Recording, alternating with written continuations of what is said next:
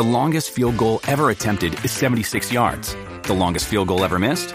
Also 76 yards. Why bring this up? Because knowing your limits matters, both when you're kicking a field goal and when you gamble. Betting more than you're comfortable with is like trying a 70-yard field goal. It probably won't go well. So set a limit when you gamble and stick to it. Want more helpful tips like this? Go to keepitfunohio.com for games, quizzes, and lots of ways to keep your gambling from getting out of hand.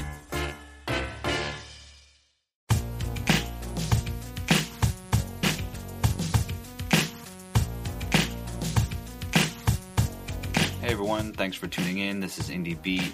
This is a podcast hosted by me, Christopher Jason Bell, and we talk to indie filmmakers, programmers, critics, actors, the whole gamut, if you will. That's how you pronounce it. Anyway, thanks for tuning in. We're on the Playlist Podcast Network. You can find other very fine shows on there if you just browse it. And you can find us on iTunes and all that jazz under the Playlist Podcast Network. Today we have on filmmaker and teacher Iman Zawahry. Without further ado, here is your interview. So, here I am with Iman Zawahry. Hello, how are you? Hey, Chris, how are you doing? I'm keeping it real, you know? Good. So, I don't remember how, but I stumbled upon your films. I saw a couple on Vimeo, and I understand that you're working on a feature at present called My Cousin's Sister's Wedding. It's your first feature, and I'd love to get into that and, you know, all the stuff I've seen, but I wanted to start off very broadly, what we usually do, and, you know, how did you get into film? So, you know, I came from a very, like I say, brown person's background where most of my family were physicians or lawyers, and that was kind of the path that was laid out for me. And I've always been into film, and when I was a kid, I would create skits and spoofs of like 90210 on the Arsenio Hall show. I'm showing my age, but yeah, and so we always like had so much fun, and I would always create strong narratives. And 80s movies are kind of like my niche, my thing that I'm just obsessed with, and I knew everything about it. So when I went to undergrad, at the University of Florida. I majored in I promised my family I'd go to medical school. So like I did the whole thing where I did pre-med and I left and I was like, okay, fine. I promise I'll be a lawyer. And then I majored in religion and Near Eastern languages cultures. And I was like, okay, I'll be a lawyer. And then my husband ended up going to law school at FSU. And while he was there, I heard about FSU's film school being one of the top in the nation. And I was like, okay, I never thought this was a possibility for me, but I'm totally going to apply, and I'm not going to tell my family. And if I get in, then, you know, we'll see. And if I don't, then I'll just go along the regular path that has been laid out for me. So I got in, and it was a really big thing because, again, I was like probably one of the few of a handful of Muslim women that went into film during that time. And my family was okay with me doing it as long because of the prestige of the school. But even after, like, you know, I went to the Emmys and I did all that stuff, my father kept asking me, hey, so you can take your LSAT now? So, but yeah, that's kind of how I found film is, you know, it's always been a passion of mine. Never thought it could be a career choice, but it just kind of like laid out there for me. Was this more of a family thing where they wanted you to, you know, study this very particular thing? Did you yourself have these kind of reservations, or did you just, you know, always find joy in it? No, I didn't. That's the first time anyone's ever asked me that question. No, I felt like it was my passion. I didn't come from this background where like, if you love something, you'll be great for it. It was always like, this is what you do, and we are good at this, and this is what's been in our family, and that's what we're going to do. But I never thought like, you know, do what you love. Because my father was a physician, but I don't think he ever loved doing it, you know? And so, I was just like, I guess I'm a person that just kind of runs with my passion and ambition. And if it works out, it works out. It doesn't, then I go through something else. So I didn't have reservations. I was just so happy to be a part of it that my joy overcame any fear, I guess. Right. Yeah. No, I was just curious. given what you said about your family, and also, I don't know how many filmmakers you talk to who are just like very kind of down on themselves, or even very exhausted after they've made something, and it almost seems like you can't tell if it's not really worth it for them anymore, like if they sort of have reservations about like continuing or something like that. So just curious if you had experienced something like that. Well, definitely now with my feature film, because it's been a 6-year journey. And I've actually talked to other filmmakers that said that once they directed their first feature, they never directed again because it was so traumatic. And I was like, oh my God, that would never be me. But never in my life did I think it would take 6 years to make a movie and take every relationship and draining of me like ever. But it has. But I mean, I will say, yeah, I guess the concern is, being financially stable. And that was a concern my family had for myself. And as being a starving artist, it's difficult for you to do, right? So, but again, I was privileged in the sense that, I had a husband that was supporting me, and had a family that was supporting me. So I didn't have to like be a waitress while trying to make my movies, but I was also fortunate enough to teach at the university. And so my goal was always to teach at a university and make films. And for I think about 5 years, I was not doing that. I was struggling for 5 years, but I was touring with my shorts. I was, doing, the freelance jobs here and there, shooting commercials and things like that.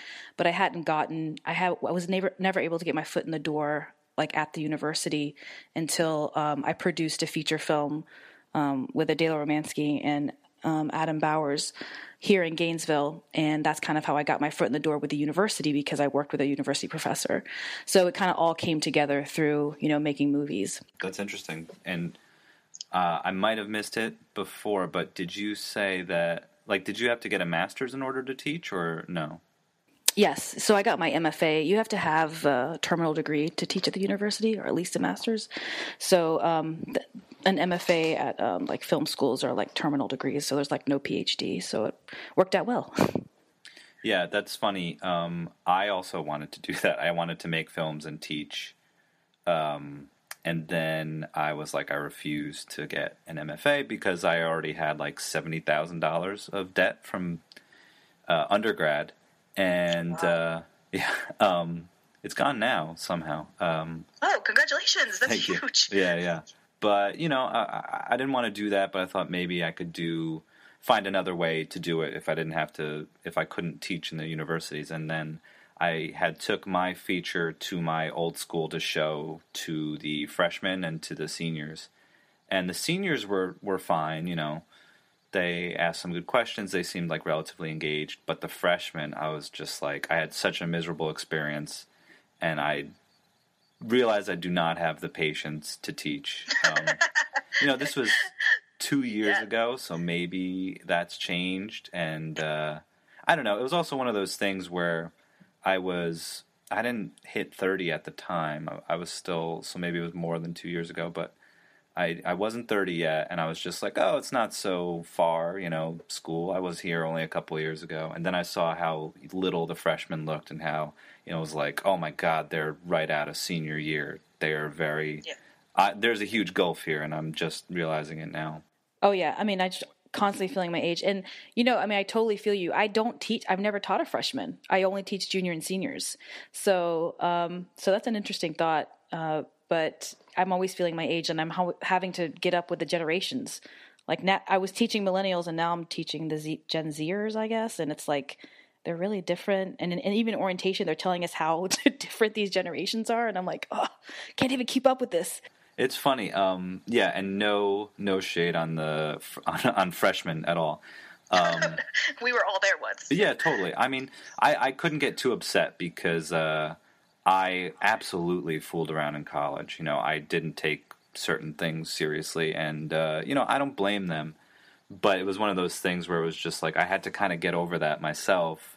And then I was thinking, like, would I be able to handle this? Like, I don't think it's for me. But I'm curious, like, what teaching is like for you. Like, what are the film students like, So I love teaching. I mean, it's clearly like probably my biggest passion with film.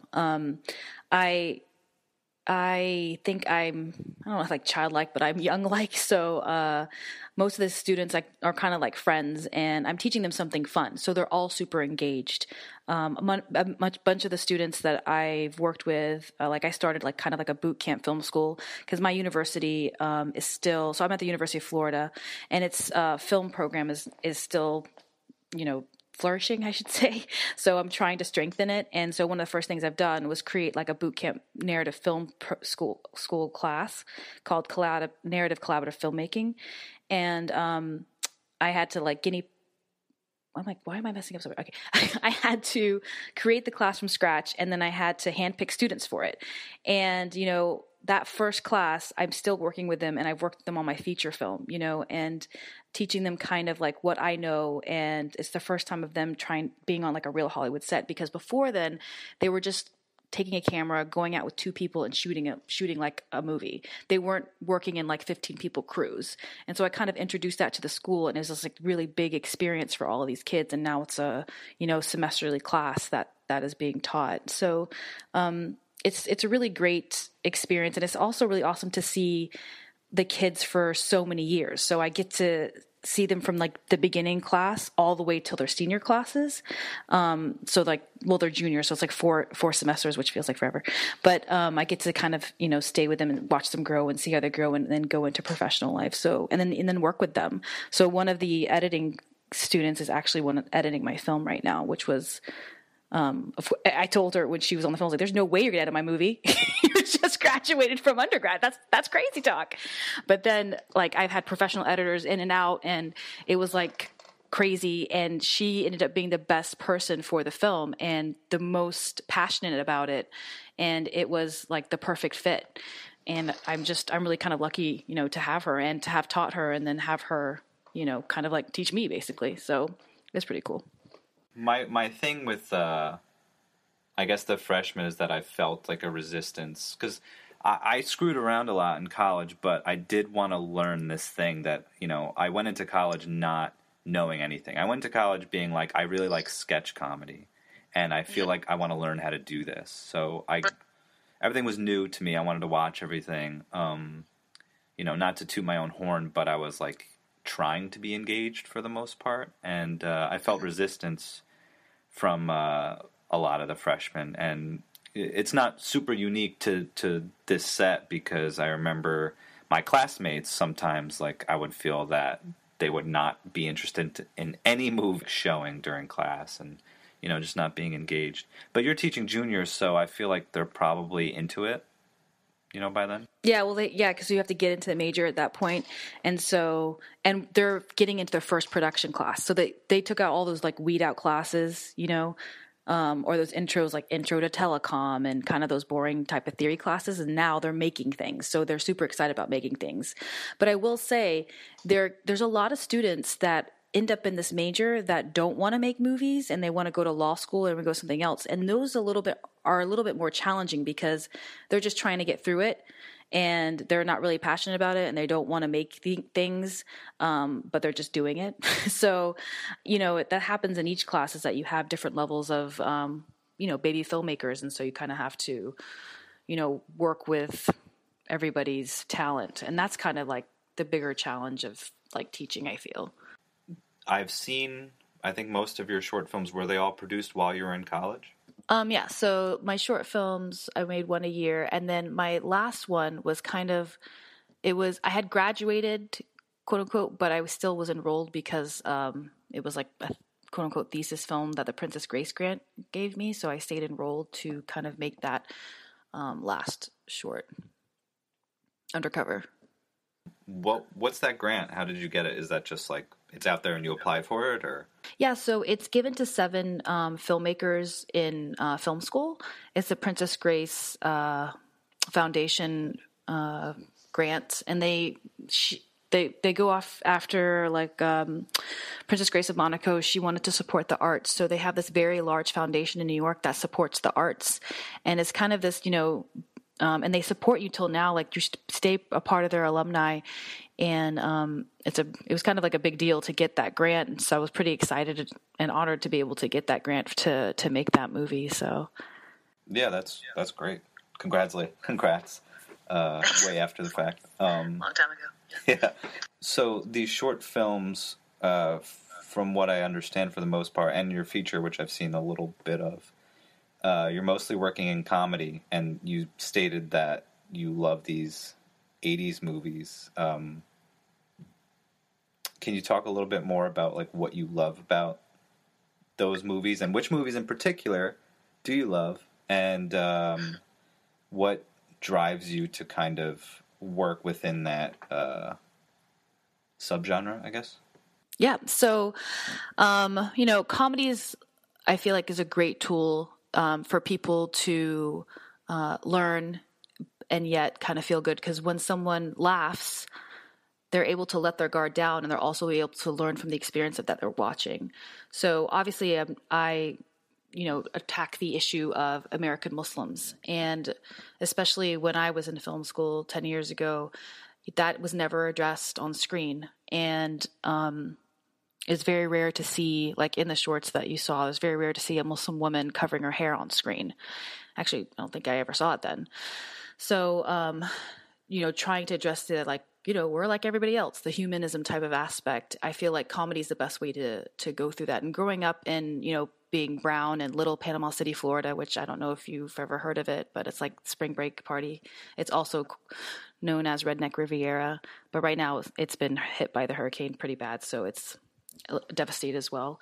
But so, being a huge minority in both my look and my religion, we use comedy to kind of get through the everyday norms that we went through. And I thought that was, I grew up with that type of comedy. Also, my background is Egyptian, and Egyptians are just all about comedy. So it's kind of like in my life all the time. And my favorite 80s movie, so Tom Hanks is my guy. So every favorite Tom Hanks comedy, not his dramas, are my favorite. So my favorite movie is The Burbs. And of course, Money Pit and Coming to America, which I've done a huge homage to in my feature. Even to where I get that song. I'm using the Coming America song as my opening sequence, hopefully, if I get the rights to it. I was just watching Overboard the other day. It's like literally my entire childhood of any 80s movies. They were always just made you feel good and were happy, And it's interesting because I think I have with this film accomplished an 80s comedy feel, but it is so different than what you watch now. I want it, so everybody's telling me this is super nostalgic, and that makes me feel like I accomplished my goal, because I want to get that 80s kind of nostalgia. My shot design is kind of like that as well. And so I'm very happy that I was able to accomplish it, but I just hope that audiences appreciate it as much as I do. Do you keep up? Do you watch modern comedies? Oh yeah. I love Judd Apatow films, and Will Ferrell. I'm such a huge fan of Will Ferrell. So for sure. I stay up with the comedies, but I always say that comedies are not as strong as they were back in the day. These come up a lot, these 80s things, because they were my jam too. I kind of grew up just glued to the TV. Whatever was on was kind of oh, these are my favorite movies because they're playing all the time. John Hughes movies come up a lot on this podcast, and we're usually talking about stuff we didn't recognize back then because we were kids or whatever, but how messed up some of the content could be. Yes, to put it lightly. I don't know. This always comes up. It's kind of how do you reconcile with that? Oh yeah, well, one of my biggest ones, which is not an 80s, but it's again, it's a 90s. You've Got Mail. It's one of my favorite movies, and I was watching it, and I'm like, good Lord, this guy is just totally messing around with this woman's head, and he's going in and out of playing around with her. It was just so messed up. And it was funny because my friends were like, please don't ruin the movie for me. But and the same thing with Ferris Bueller's Day Off. Yeah. It's just all of these things. You're like, wow, it's amazing what we were trained to see and how much we let slide. How much were these little seemingly innocuous things actually like seeping in, and what was the effect of that? Yeah, I don't know.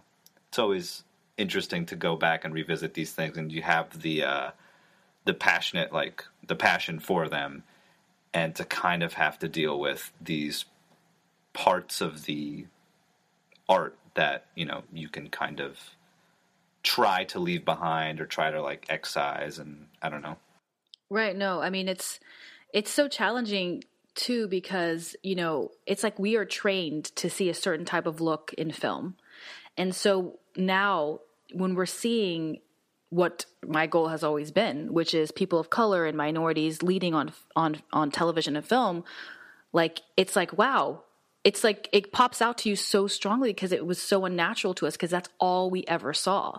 And like, we're finally seeing people that look like us, you know, or that have the same struggles like us. And that's, you know, something I'm so proud and happy to be able to witness and be a part of. You know, it's very exciting for me.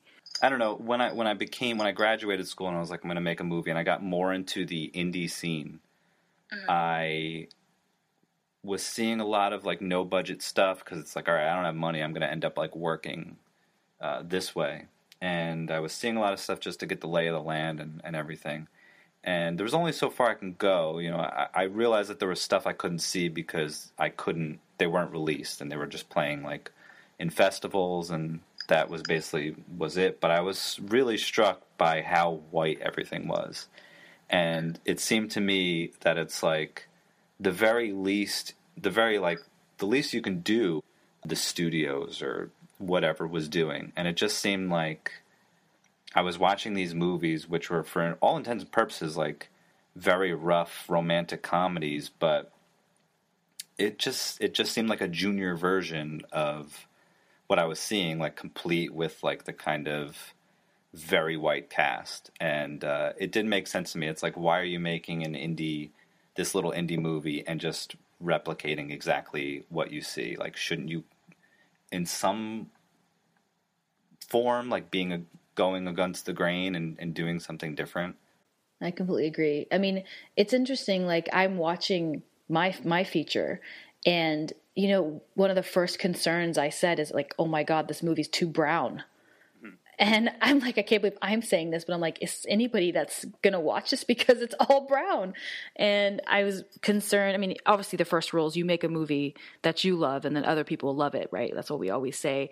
But at the same time, it's like a huge concern in the sense of, you know, is this going to be for broader audiences? Because that's who I'm making it for. I mean, I'm not just making it for my audience, but for a broader audience. And I'm just so trained to see myself, even me. I'm so trained to see, you know, whitewashed films that I was I'm kind of and still concerned that my film will not be seen because it is all brown.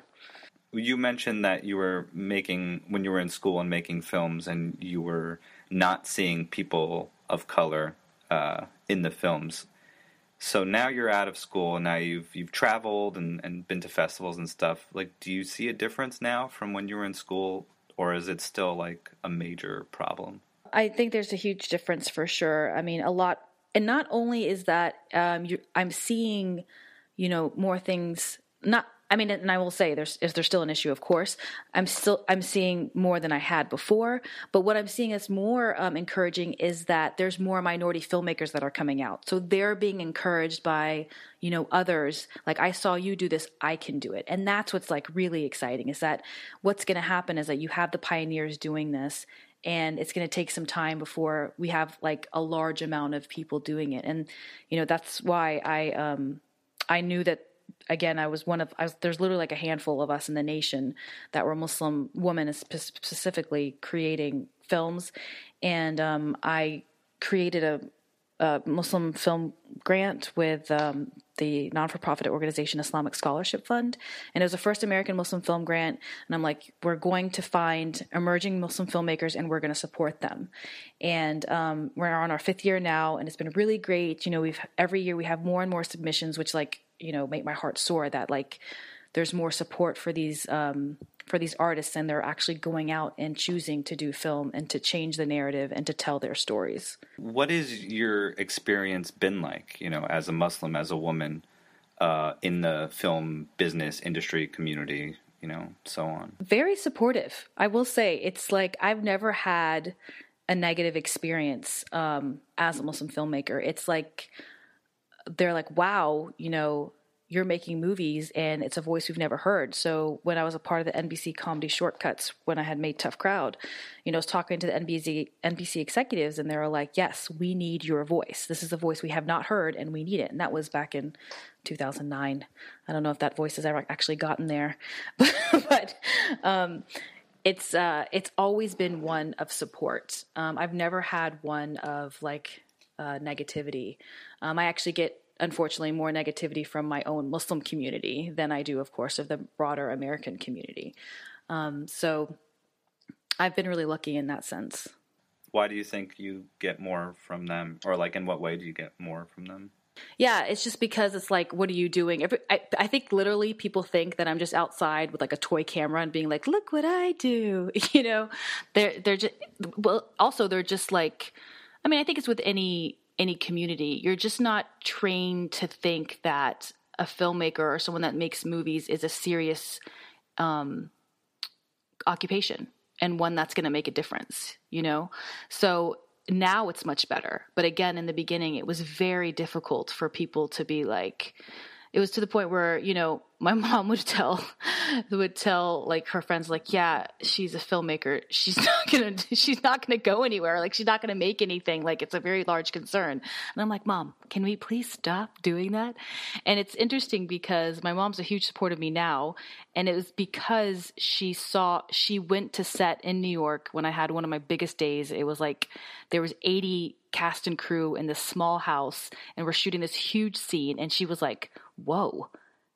She's like, you're making a real movie. And I'm like, yes, Mom, this is what I've been doing, but I was so thankful that she was there and she saw it, because she sees like, the struggle on the path, and she's been on my side going through and doing, being so supportive of it, which I never thought I would see that day. Oh, that's awesome. Congrats. Yeah. Mom's on her side. Yes. Is there like, I'm a white dude. I don't have to talk about this stuff. Is there a feeling for you that you have to talk about it too much? Oh, yes, of course. I mean, it's like I'm the token, right? I'm the token at my university. I'm the token, and when I walk outside, I'm the token when I go to give speeches. Yes, I definitely feel there is an urge and necessity for me to speak about it. And I welcome that. I'm never tired of it.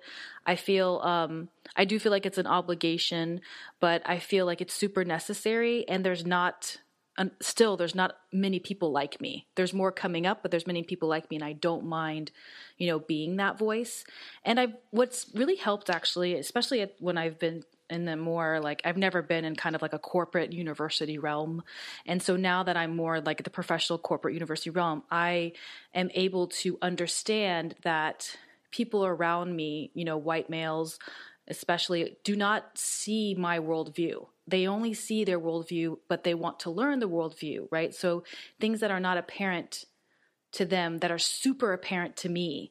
And I'm surprised, like what I would call like blatant racism in a film, they wouldn't notice it at all.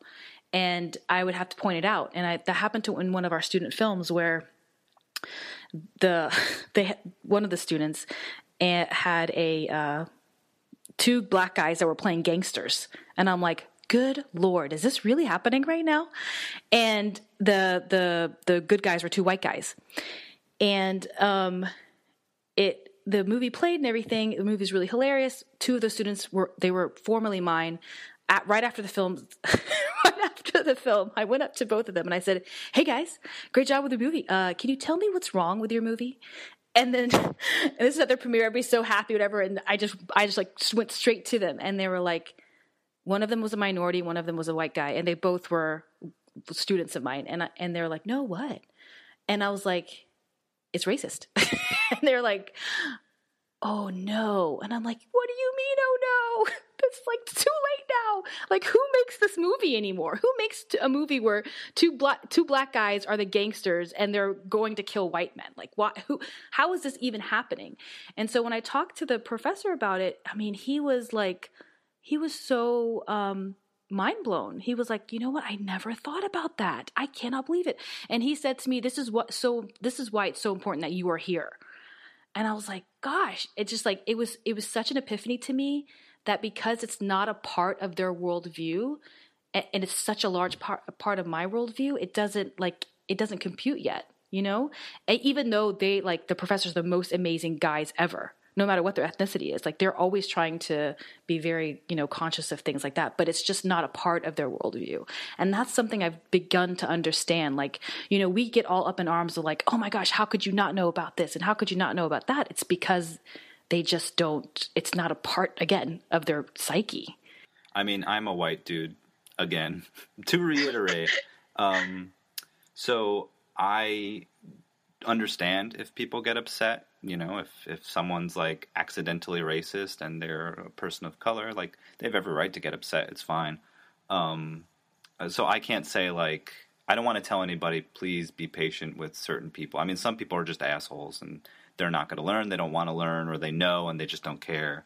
But some people don't know. I think the indoctrination is really, really deep. Like, it's hard to break out of that and to kind of, you know, turn the, I guess, blinders, you know, turn them off. That's a really great point to say, indoctrination. And I was talking to another professor of mine, a colleague of mine, and he was like, you know, is it our job to let the students know that they shouldn't cast that way? And he was asking me that question, and I'm like, of course, 1,000%. I would never let that happen. It's actually happened a few times in my, you know, my film class. And I won't say don't cast that person. What I would say is, do you think this is the right casting choice? And then they'll be like, oh, no, you're righty, man. You know, like, they'll think about it. I'm not going to say you're absolutely not going to cast this racist stereotype here. But, you know, I'm hoping as, like, you know, living an example of, look, we're going to create stronger stories for minorities. Even though you're, you know, white girl, white boy, Asian, whatever, we're going to create stronger stories for everyone.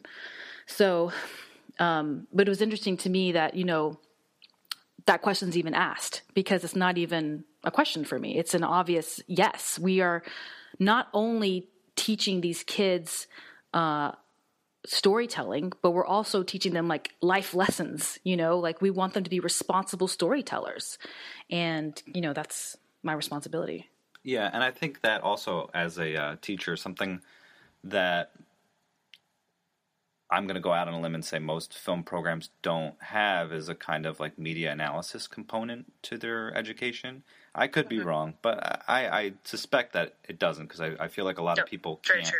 Yeah. Yeah, I feel like a lot of people can't do that, and there's, like, a resistance to even say that, you know, there's nothing behind images or anything, even if it's, like, not necessarily a commercial, but, you know, a movie they're not, unless it's, like, blatantly product placement, then a movie's completely neutral or something, which is, you know, not the case. And I think what you're doing is definitely an important component to that. And I wish more people would kind of, you know, if they're not in film school or whatever, but would kind of read up on that and, I don't know, be more critical of what they see, like, across the board. Yes, no, I agree. I mean, I created another class called Islam, Media, and Pop Culture, and I actually took the title from a professor at Emory, and I thought the idea was so ingenious. I was like, oh my gosh, we totally need this now. Like, the first time I taught it actually was the election year of Trump, so it was before he was elected. Then I taught it again the next year after he was elected, and then afterwards, and it was amazing, like, how much has changed and how much kids learned. And what I did is, I mean, I didn't address just Muslims, but minorities. And every week we discussed a certain type of media. So photo, you know, radio, film, television. And I'd have, like, industry professionals Skype in and talk about their experience as Muslims or as minorities in the field. And I felt like we were changing the world in this little, you know, it was just a 30-person class. And all of them were mind blown by the information that they were given. I unfortunately don't teach that class anymore, because I teach this film class every semester because they want me to. I'm going to try to get that class back. But I feel like that type of class is necessary for students to kind of, again, be well-rounded and go out and be responsible media storytellers. I agree. Yeah, hopefully you get that class going again soon. I think it's something we definitely need. So I wanted to talk a little bit about Undercover. Was this your last short film? It was, yeah. Okay. What was the genesis of it? So, it's about a Muslim woman that wants to be a detective, and she has to handle a kidnapping case in order to get detective. And so I was just kind of thinking to myself, we always know you put your character in the worst situations, you torture your character. So I was like, what's the antithesis of a Muslim woman in certain situations? And I was like, just started listing things out. And like pig came to, because Muslims can't eat pork and they're not supposed to touch pigs and all that stuff. So it was like, that seems like a really hilarious situation. And how ridiculous is it that like a detective has to be put in charge of a kidnapping case? So, I was talking to my co-writer and friends about it, and we kind of brainstormed this idea, and that's kind of where it came from. It was a lot of fun, and I felt like, this is sort of a generic thing to say, but I felt like there was maybe more to be had. Like I wanted to spend more time with it. Was there like the length of it too makes it almost feel like it could be a pilot. I know it's very self-contained, but it's like, well, why don't we follow these two around longer? Was that ever an intention? No, I never even thought about that. I mean, yeah, that's a pretty hilarious idea. I actually met Mark, who was the lead character from the NBC comedy Shortcuts. He's a writer and actor, and he actually won the pitch competition at NBC. And he's so hilarious, and he's so goofy. And he works so well with Ali and the other actress that was in it as well.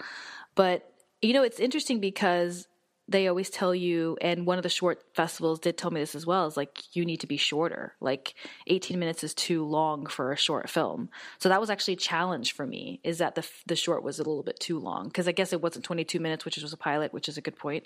But it was just kind of a little bit too long. But yeah, no, that's a pretty good idea, actually. I had a festival director on a couple episodes back, and I was just like, well, what do you want? Like, what are you really looking for that you're not getting a lot of? And comedy's a big one. Everyone's trying to make a serious drama. And she was like, good comedies are tough, and, the shorter the better. And I was like, well, how short? And I expect her to say, like, 10 minutes. Like, 10 minutes is kind of like, I'd always thought that was like, it's enough time to do what you want, and it's enough time to, like, put other stuff with it and get in and get out. She said I think she said 3 minutes. And I was like, oh, wow. I don't know how you do that. That's crazy. Yeah. No, that's hilarious. And I tell my kids that too, 5 to 7 minutes, and that's because that's what like short programs want. And like, it's actually pretty amazing because we found so many award-winning shorts that are 5 minutes long. I don't know if have you heard of the short Lights Out from the... Yeah, it's that is scary, right? And that small thing got the director to a 2-picture deal, and that's crazy. And that's what, like, a big example I'm always using, like, look how simple this movie is. And it was like 2-3 minutes, and they got 2-picture deal from it, so. This was released in 2010, and your feature, My Cousin's Sister's Wedding, you said took 6 years in order to do. It's fine. My feature took maybe 3 or 4, so I am not making fun of you. I totally understand, what you probably went through, at least like, a percentage of what you went through. But were you, like, what was that like 2010 and now it's 2019? Were you like fidgety to get something out there? So from 2010 to like 2013, 2014, I was actually writing another feature film with, I was always working on something, but I was writing another feature film with, I don't know if you know him, Mo Amer. He has his own stand-up special on Netflix. He's a comedian. He was coming up. So I was writing it with him and another comedian. We're trying to do like kind of his life story. And so I was working on that for a while. And then I went to New York and I saw the play Dirty Packy Lingerie by this actress, Isa Fatima. And again, never seen anything like that. It was a one-woman show where this woman transformed herself into 6 different Muslim women through like a piece of cloth. And I laughed and I cried and I screamed. It was just such an amazing show. So at the end of the show, I said, hey, I make some, short films. We've been in films before. Would you like to make a movie? I told that to her. We talk about that a lot, that conversation. And she's like, yeah, girl, let's do it. And so we emailed back and forth for a while. And from just that conversation, we spent 6 years. It actually took, and this is a mistake that I feel like, first feature film directors do, is that they do too big of scripts, right? So because her play was 6 different people, we chose 3 of the people when he did a 3-story structure. And writing a multiple story structure is crazy difficult. And that's what ended up happening, is it took us like 4 years to write the script and to get it to a place where we felt like it was ready to film. And that was kind of like the main bulk of it. And then during the 4 years, of course, we were slowly trying to get funds. And of course, that was the most difficult part, like any filmmaker will ever tell you, is trying to find funds. I have so much experience of traveling around and pitching, and I mostly pitched to Muslims, which was a mistake, but that's the people that I know. But Muslims are not going to support films. They, especially during that time, they were like, no, why would I do that?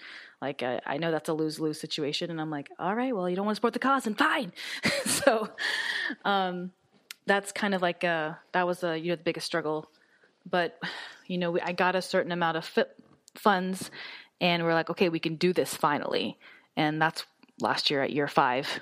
And then it took us a year to edit. I mean, it's just like, because it was a multi-story structure. And it's been quite the journey for sure. But I hope it's, I'm happy with it. I mean, I hope it's something that, people will be excited to see. I say it's a cross between Bend It Like Beckham and Love Actually. Yeah. we didn't actually talk about, all right, let's rewind a little bit. Yes. So the feature is called My Cousin's Sister's Wedding. Tentative title, I believe? Yes, very tentative. We're definitely changing that title. Yes. Oh, okay. Can you give like a brief pitch of it? Yes, sure. So it's a story about 3 Pakistani American Muslim women living their life and love and career in New York City. It's again a cross between Bend It Like Beckham and Love Actually, and My Big Fat Greek Wedding as well. So it's kind of like this rom-com, but it does deal with Trump's America. So there's a bunch of like comments that are happening throughout, and the Trump-like character in the workforce that these characters have to deal with. So it's a very light family comedy, but it deals with important issues like women in the workplace, being Muslim in America, racism, of course, within the Muslim community and outside of the Muslim community. So it has these important topics that we discuss, underlying, the light kind of comedic family type of feel. I never actually was able to talk about like writing with somebody else on this podcast. What was it like you guys wrote for a number of years? Like, how did that go? Did you contact one another like once a week or something? Like, what was the process like? So it was really interesting because we had to learn the process, and I have always written with a co-writer, so every person that I've written with has been a bit different. But at first, we split up scenes. And we're like, okay, you write this scene. Well, we start off like, outlining it and beating it out. And then we're like, okay, you take this scene, I take that scene. And so when we'd write it that way, it felt like two different people wrote it, and it wasn't flowing as well. So then Isa, became like more of the main writer. So what she would do is she would kind of write out all of the outline of the scenes. We would discuss in detail everything about it. She would write it out, and then I would go in and make changes to scenes and to certain areas to make sure it kind of like flowed, or it was like kind of the beats that I wanted to hit as a director, especially. And then we kind of would go back and forth in that, say, and the biggest issue is hitting deadlines, right? Because we had our, day jobs and whatnot. And this is the issue with every writer, is like, you're supposed to write every day, but, our deadlines would never get hit. And that's why it kind of took so long as well, is that we kept on. And it's interesting. I was at Austin Film Festival, and I was listening to the co-writers from 10 Things I Hate About You. And they said that they had to go to couples therapy because they would fight so much and it was really bad. And that's really the same situation with me and my co-writer. It's like, I've never fought with someone so much in my life, because we're both fighting for our art, and like, art is like your life. And so we'd both fight tooth and nail to get what we wanted out of the script. But of course it makes the script, better from that.